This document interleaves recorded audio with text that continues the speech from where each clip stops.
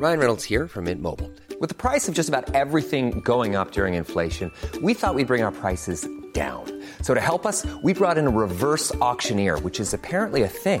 Mint Mobile Unlimited Premium Wireless. How to get 30, 30, bit to get 30, bit to get 20, 20, 20, bit to get 20, 20, bit to get 15, 15, 15, 15, just $15 a month? Sold! Give it a try at mintmobile.com/switch. $45 up front for 3 months plus taxes and fees. Promo rate for new customers for limited time. Unlimited more than 40 gigabytes per month. Slows full terms at mintmobile.com. Jewelry isn't a gift you give just once. It's a way to remind your loved one of a beautiful moment every time they see it. Blue Nile can help you find the gift that says how you feel and says it beautifully, with expert guidance and a wide assortment of jewelry of the highest quality at the best price. Go to BlueNile.com and experience the convenience of shopping Blue Nile, the original online jeweler since 1999. That's BlueNile.com to find the perfect jewelry gift for any occasion. BlueNile.com.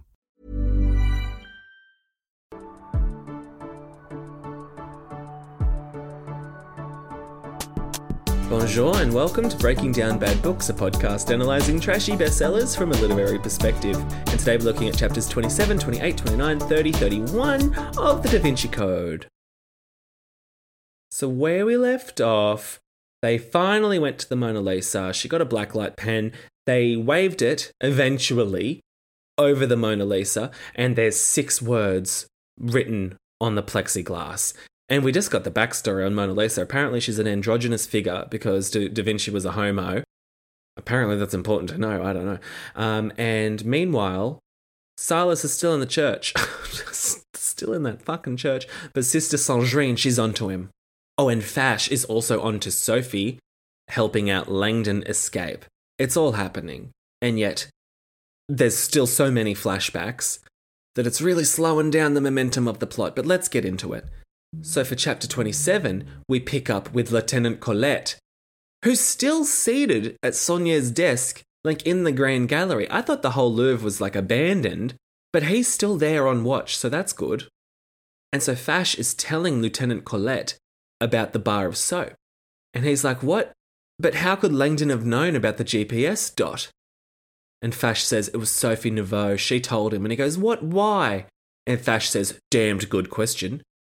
But I just heard a recording that confirms she tipped him off. And Colette was speechless. He's like, what was Neveu thinking? That's crazy. She'd interfered with the DCPJ sting operation.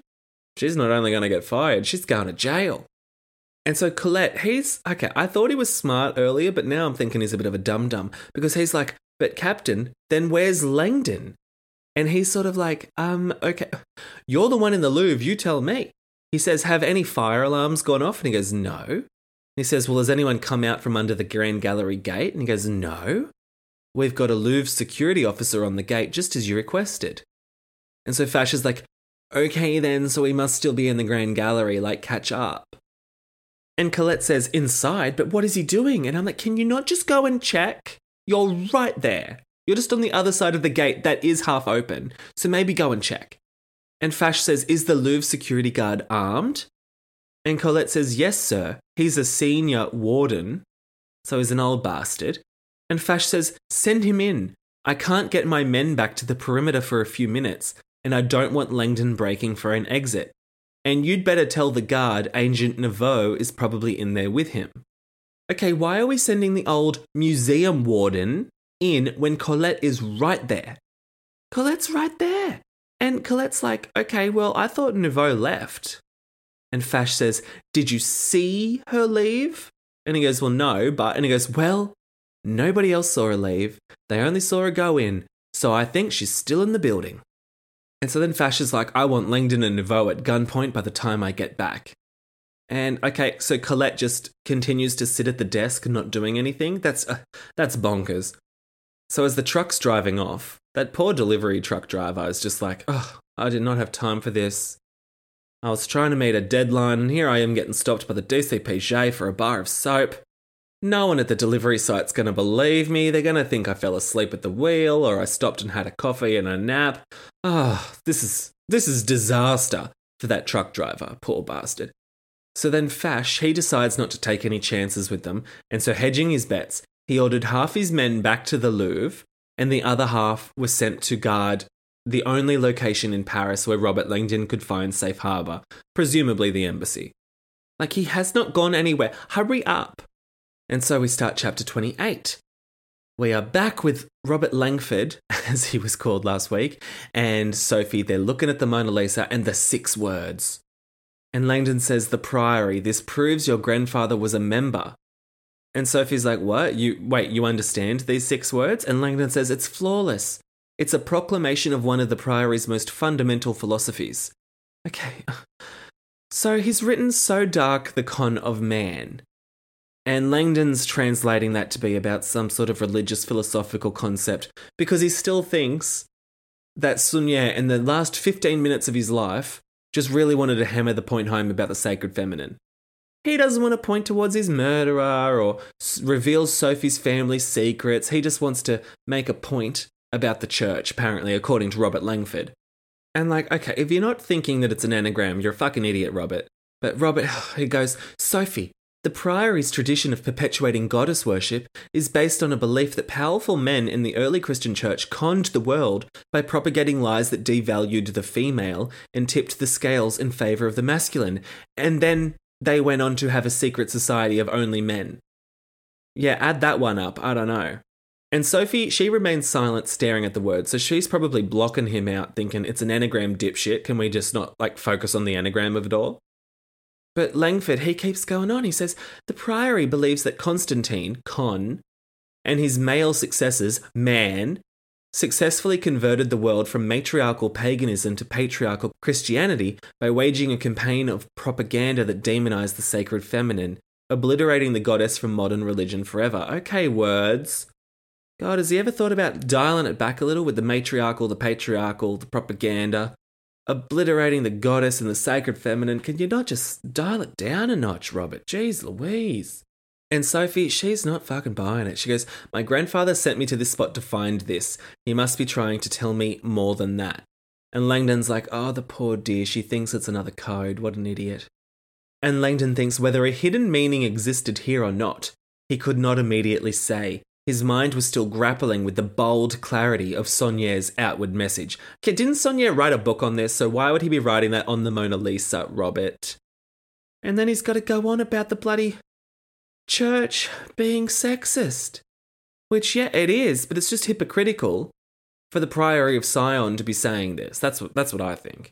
Nobody could deny the enormous good the modern church did in today's troubled world. Well, okay, I don't know, some people could... I'm not going to get into it, but okay. Yet the church had a deceitful and violent history. Their brutal crusade to re-educate the pagan and feminine worshipping religions spanned 3 centuries, employing methods as inspired as they were horrific. So then he goes on about the Catholic Inquisition, talking about witches, the dangers of free-thinking women. The church classified all female scholars, priestesses, gypsies, mystics, nature lovers, herb gatherers, and any woman suspiciously attuned to the natural world as witches. Midwives were killed because their heretical practice of using medical knowledge to ease the pain of childbirth, a suffering the church claimed was God's rightful punishment for Eve's partaking of the apple, thus giving birth to original sin. Very fucked up stuff. During 300 years of witch hunts, the church burned at the stake an astounding 5 million women. That's a lot. I'd like it to be fact-checked, but let's just take it as truth, since everything in this book is a fact, and we can say, holy shit, that's a lot. And so the propaganda and bloodshed had worked. Today's world was living proof, apparently. Women, once celebrated as an essential half of spiritual enlightenment, had been banished from the temples of the world. There were no female Orthodox rabbis, Catholic priests, nor Islamic clerics. This is where it gets a little bit weird for me. The once hallowed act of hieros gamos, the natural sexual union between man and woman, through which each became spiritually whole, had been recast as a shameful act.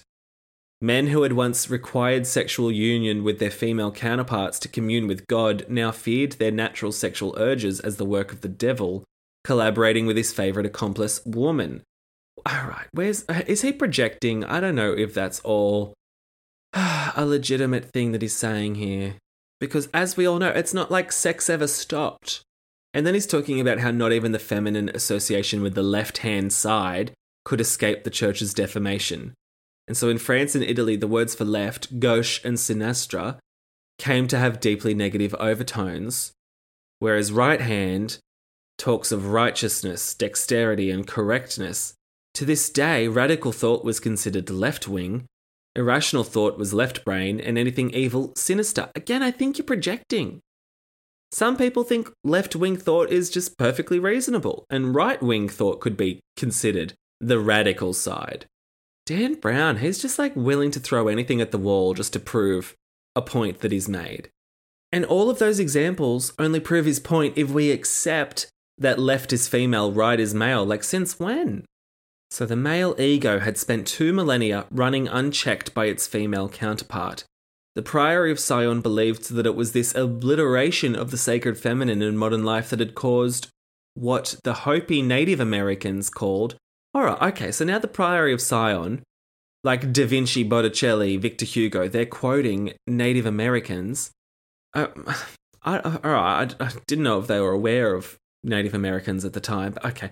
They say Koyaanisqatsi. Sorry if I'm mispronouncing that, but that's the concept of life out of balance. An unstable situation marked by testosterone-fueled wars, a plethora of misogynistic societies, and a growing disrespect for Mother Earth. Again, even though the Priory of Sion were a famed brotherhood, they're super upset that everyone else is just as sexist as they are. So now that we've got that backstory, Sophie pulls us into the present, and she's like, Robert, someone's coming, I can hear footsteps. So Sophie cuts the light, and she says, over here, and she like ducks behind a bench or something, but he's too slow. And so someone commands from the doorway, arrête, which means, I don't know, freeze or something. And so it's the old security warden that Colette sent in, instead of just Colette coming himself. Beats me. Fash, you're a frickin' idiot. As if you wouldn't send your lieutenant in, but you're sending the old museum warden. All right, whatever. So he's like, got a gun on him, and he's saying, lie down. So Langdon then has to spread eagle face down onto the famous parquet floor, that floor that he loves so much. And he's like, oh, this is ironic. Oh, this is ironic. I'm in the position of the Vitruvian man. Isn't that just a hoot? And that's the end of that chapter. And then we start chapter 29, back at the Saint-Sulpice. Silas is never going to leave this church. So he's now got a heavy iron votive candle holder from the altar, and is using that as a battering ram against the marble floor. But he doesn't want to make too much noise because he thinks the nun's asleep. He doesn't want to wake up the nun. And so he's like, I need to get a bit of cloth to sort of break the sound. And he doesn't want to use the altar's linen because, he doesn't want to defile the altar. Oh no. He doesn't want to come into the house of God and take cloth off an altar. That's just so disrespectful, even though he's breaking a panel of the marble floor of the church. No. Oh gosh, take a cloth off the altar. Never. So he just takes off his cloak. So now he's naked. I don't know why being naked in a church isn't just as rude as taking a cloth off of the altar, but so that's what he's doing. So he's wrapping his cloak around the battering ram that he's constructed, and he's using that to bash the shit out of the church floor, all while being respectful, of course.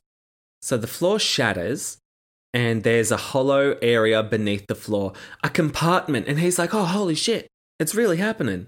So he finds a thick stone tablet, and engraved into the tablet are the words Job 38:11. So it's a Bible reference. And he thinks, a Bible verse? Oh, Silas was stunned with the devilish simplicity. The secret location of that which they sought was revealed in a Bible verse. The Brotherhood stopped at nothing to mock the righteous. So he's all like annoyed that the clue that the Brotherhood has hidden is in a Bible verse. He's like, how dare they mock us and defile the Bible? You just broke the floor of a church naked. Why is it okay for you to defile the church but not anyone else? And Silas doesn't remember the verse, but he's like, all right, well, I should go check it out. And helpfully, there's a Bible on the altar. Who would have thought that there'd be a Bible in the church? He's struck dumb luck. So he goes up towards the Bible. Meanwhile, Sister Sandrine, she's like, oh shit, it's all happening. She was about to flee and carry out her orders. But then she saw him get naked and she was like, oh gosh, his flesh is alabaster white and his back is soaked with blood red slashes. And she's thinking, oh, this apis day, oh, they're so sneaky and gross. She's like, oh, I don't get it, I don't like it, I don't want anything to do with them. So when Silas starts putting his clothes on and going for the Bible, she's like, shit, better go do my job that I've been tasked to do for the past 50 years, and I've just been delaying for some reason. So she races over to her quarters. She retrieves a sealed envelope that was hidden behind her bed frame, and she opens it and she finds 4 phone numbers. Paris phone numbers, by the way. So, okay, let's just think this through. So this Priory of Sion, this brotherhood that doesn't have any female members, they've come up with this plan to protect their secret, right? So if any of them are threatened, they'll tell this story leading the killer to the Saint-Sulpice, and so Sister Sandrine, their little plant, will see that and warn the others that someone's hunting after them, right? Okay. But now the unthinkable has happened and all 4 are dead.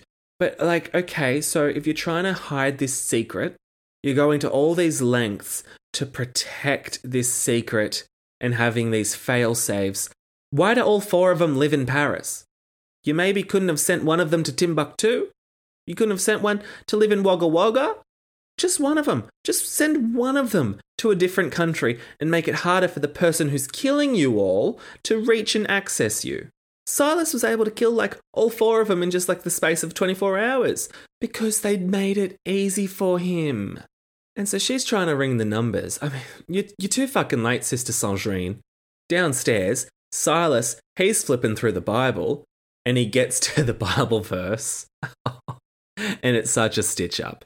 It says, hitherto shalt thou come, but no further. So these Priory of Sion boys, I mean, I hate them and their whole setup, but that's just a great little prank. They've told him this lie. He's gone to the Saint-Sulpice in the middle of the night.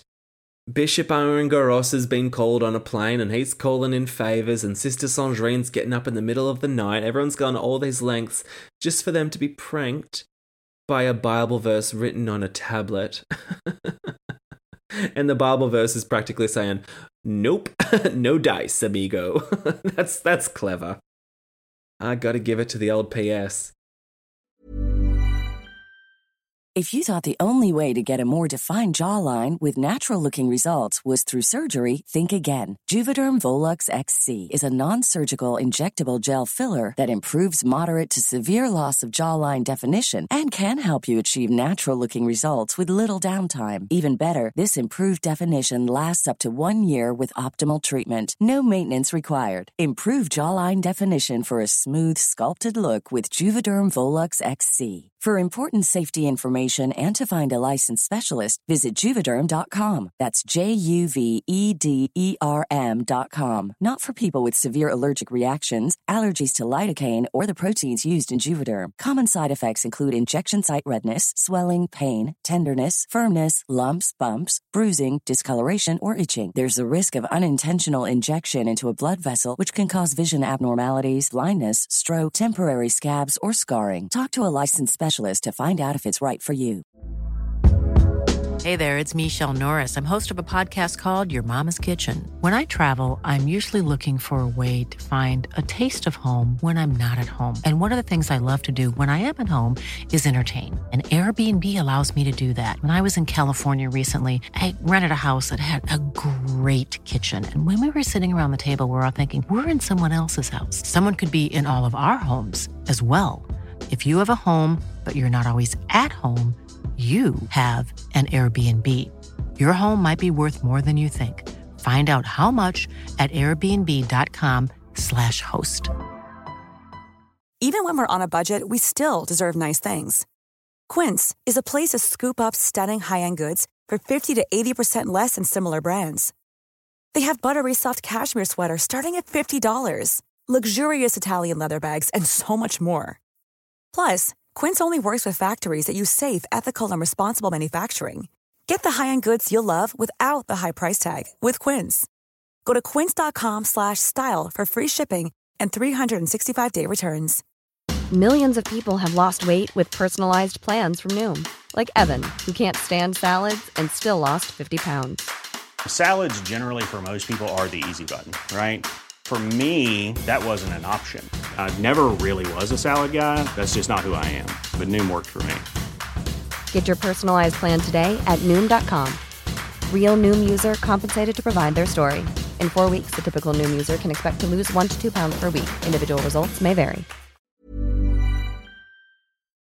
All right, so then we go to chapter 30, and we're with the old museum guard.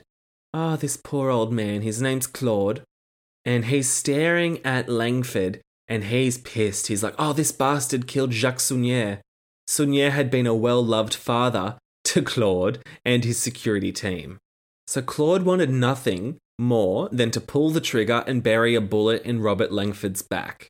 And as senior warden, Claude was one of the few guards who actually carried a loaded weapon, and he was thinking, oh, I can't wait to kill this guy. But then he's got to remind himself, being like, no, it's a better punishment if he ends up in a French prison. And so Claude whips out his walkie-talkie, and he's like, I better go and radio over to Lieutenant Colette, who's just sitting at his desk doing nothing. I better tell Colette that I've found Langdon.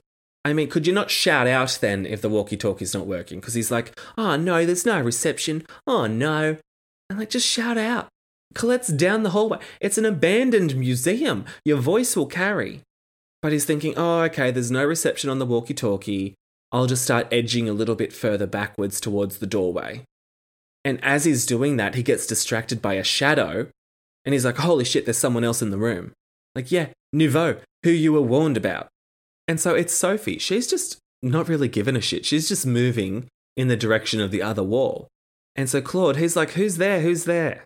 And so Sophie just goes, oh, it's PTS, which is like their CSI team. And Claude, he's thinking, oh, I thought everyone left. That's weird. And it's like, oh, you're being lied to, Claude. Catch up. And so Claude's like, well, what's your name then? Just having a full-on chat. And so Sophie goes, it's me, it's Sophie.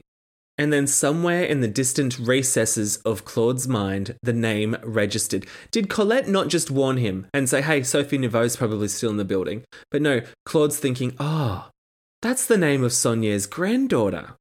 Like what? No one told the one security guard that you're sending in that there was an accomplice. I'm sure Colette must have. But Claude's thinking, oh yeah, she used to come here when she was a little kid. Oh, but that was years ago. I haven't seen her in years, not since the orgy. And he goes, it can't possibly be her. Oh, but even if it was her, there would be no reason to trust her because even Claude had heard the rumours of the painful falling out between Saunier and his granddaughter. Oh my God. News spreads in the Louvre.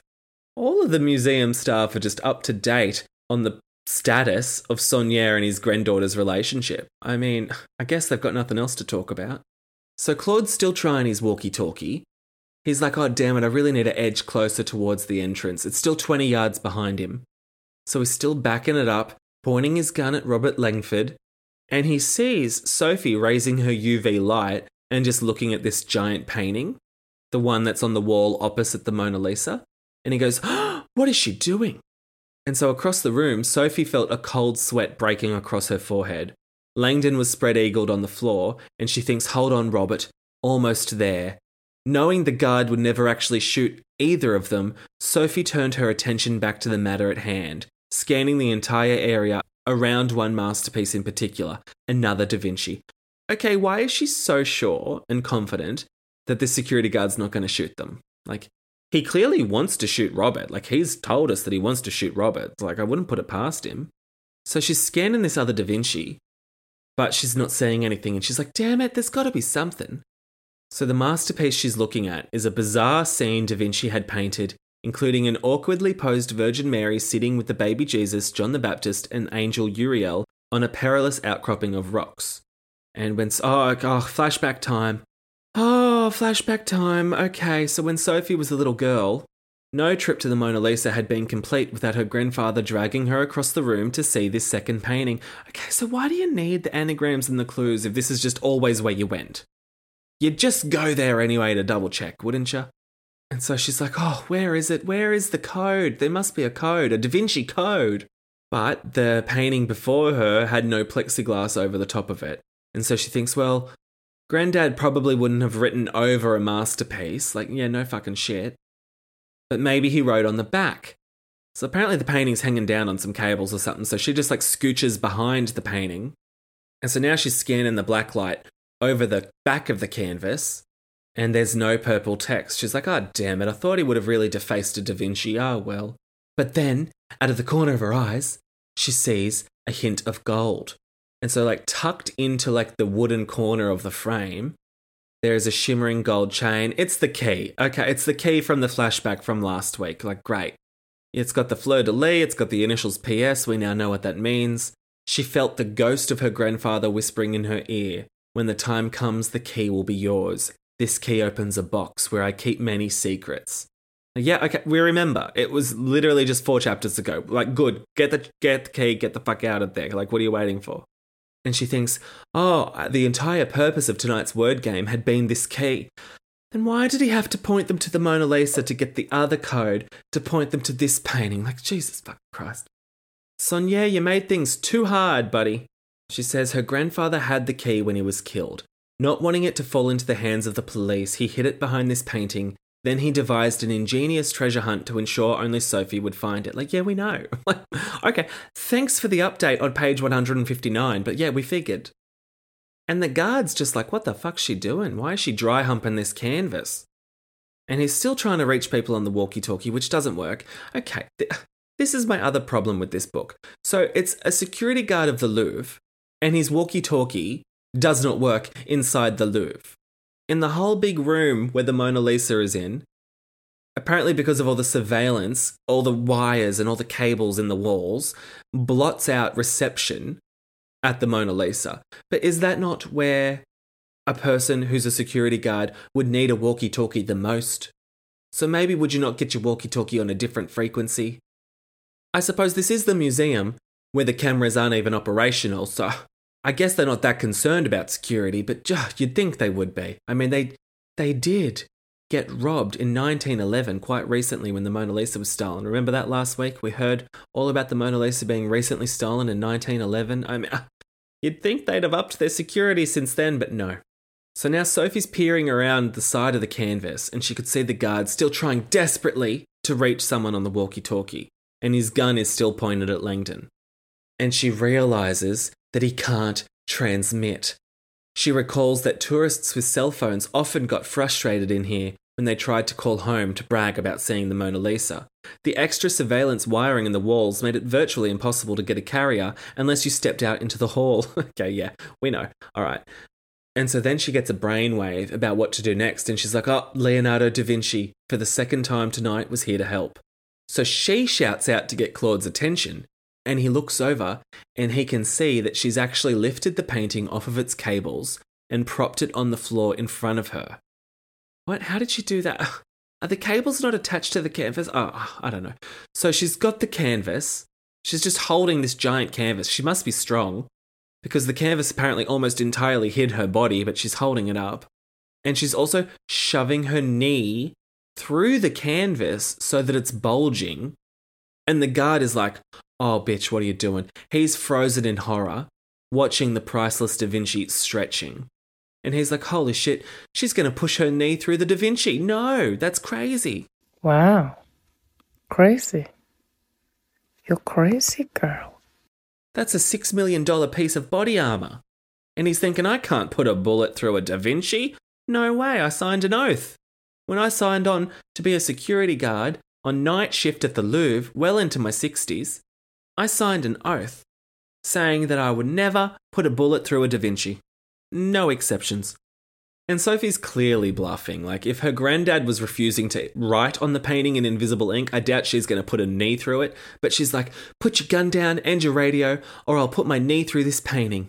I think you know how my grandfather would feel about that. And so Claude, he goes, no, that's Madonna of the Rocks. Like, okay, I think she knows what type of painting it is. And he's like, all right, I'll do whatever you say, just don't hurt the Madonna of the Rocks. It's a very important painting. And she says, thanks, now do exactly as I tell you and everything will work out fine. Meanwhile, Lieutenant Collette's still sitting at his desk, maybe having a yo play or something. Just snacking on a croissant, a ham and cheese croissant, just going la-da-dee, la-da-da, wonder when Fash is going to get back. Like, Colette, what the fuck are you doing? Go and scope out the Grand Gallery where your criminal suspect is. Jeez Louise. And then moments later, Langdon's pulse was still thundering as he ran beside Sophie down the emergency stairwell toward the ground level. And Langdon also has the guard's gun now, and he's not feeling too comfortable about it. And taking the stairs two at a time, Langdon wondered if Sophie had any idea how valuable a painting she had almost ruined. Like, yes, I think she did know, considering her granddad was the curator of the Louvre, and also it was part of her plan that it was a priceless artwork that she was threatening to destroy. Like, that's how she had leverage to get the guard to let you free. Like, yeah, I think she knew, Robert. God, he's so condescending. I can't with him. But Langdon, he just thinks it's a coincidence. He thinks her choice in art seemed eerily pertinent to tonight's adventure. She'd grabbed a Da Vinci. Like, yeah, because there was a clue pointing her towards the Da Vinci. He hasn't figured that out yet. He still thinks So Dark the Con of Man was about Constantine. He hasn't clocked that it's an anagram yet. He's like, wow, you know what? The Madonna of the Rocks is actually a notorious painting among art historians because of all of its hidden pagan symbolism. And he says to her, you chose a valuable hostage, you know, like, let me give you a little mini lecture while we're fleeing the Louvre. And she goes, yeah, I know, Madonna of the Rocks, but I didn't choose it, my grandfather did, dipshit. He left me a little something behind the painting. And Langdon, he's like, what?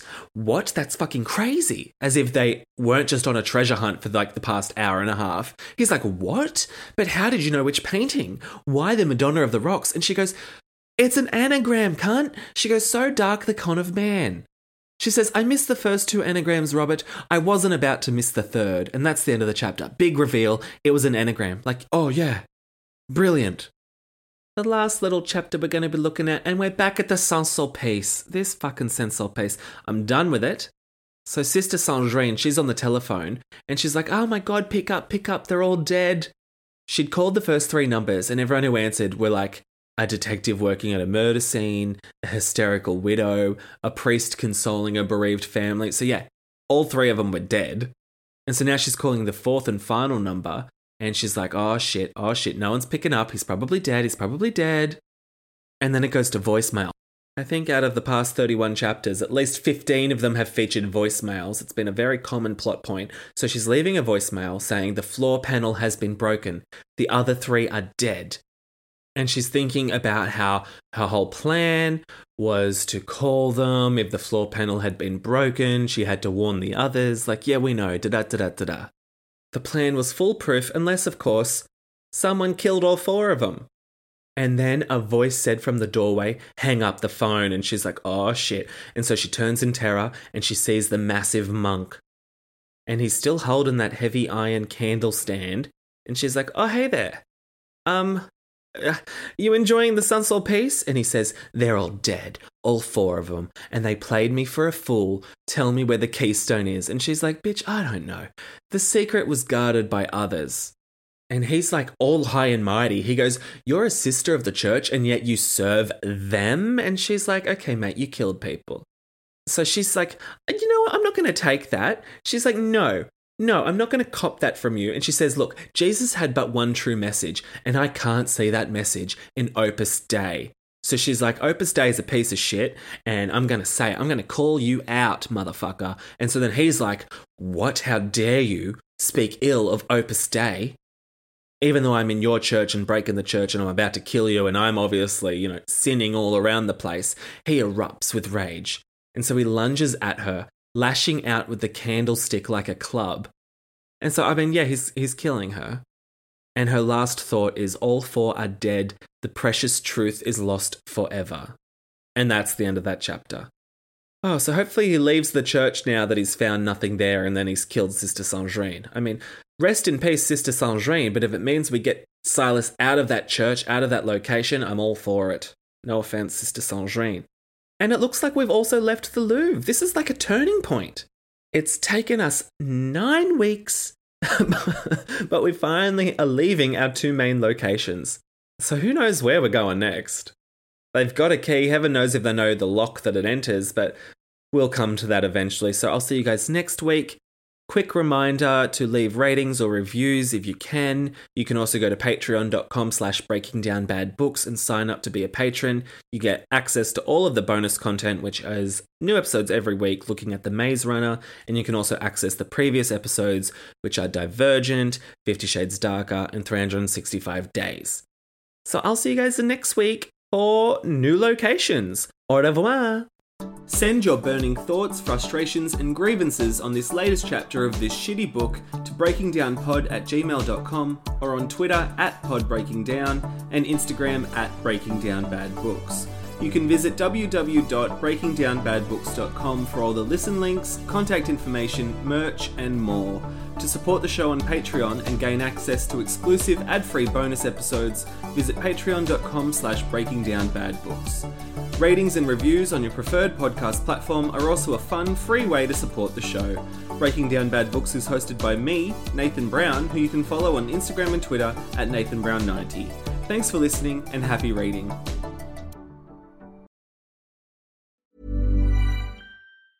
Mom deserves the best, and there's no better place to shop for Mother's Day than Whole Foods Market. They're your destination for unbeatable savings, from premium gifts to show-stopping flowers and irresistible desserts. Start by saving 33% with Prime on all body care and candles. Then get a 15-stem bunch of tulips for just $9.99 each with Prime. Round out Mom's menu with festive rosé, irresistible berry chantilly cake, and more special treats. Come celebrate Mother's Day at Whole Foods Market. Hi, I'm Daniel, founder of Pretty Litter. Cats and cat owners deserve better than any old-fashioned litter. That's why I teamed up with scientists and veterinarians to create Pretty Litter. Its innovative crystal formula has superior odor control and weighs up to 80% less than clay litter. Pretty Litter even monitors health by changing colors to help detect early signs of potential illness. It's the world's smartest kitty litter.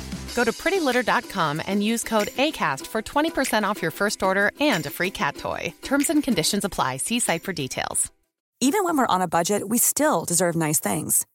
Quince is a place to scoop up stunning high-end goods for 50 to 80% less than similar brands. They have buttery soft cashmere sweaters starting at $50, luxurious Italian leather bags, and so much more. Plus, Quince only works with factories that use safe, ethical, and responsible manufacturing. Get the high-end goods you'll love without the high price tag with Quince. Go to quince.com/style for free shipping and 365-day returns.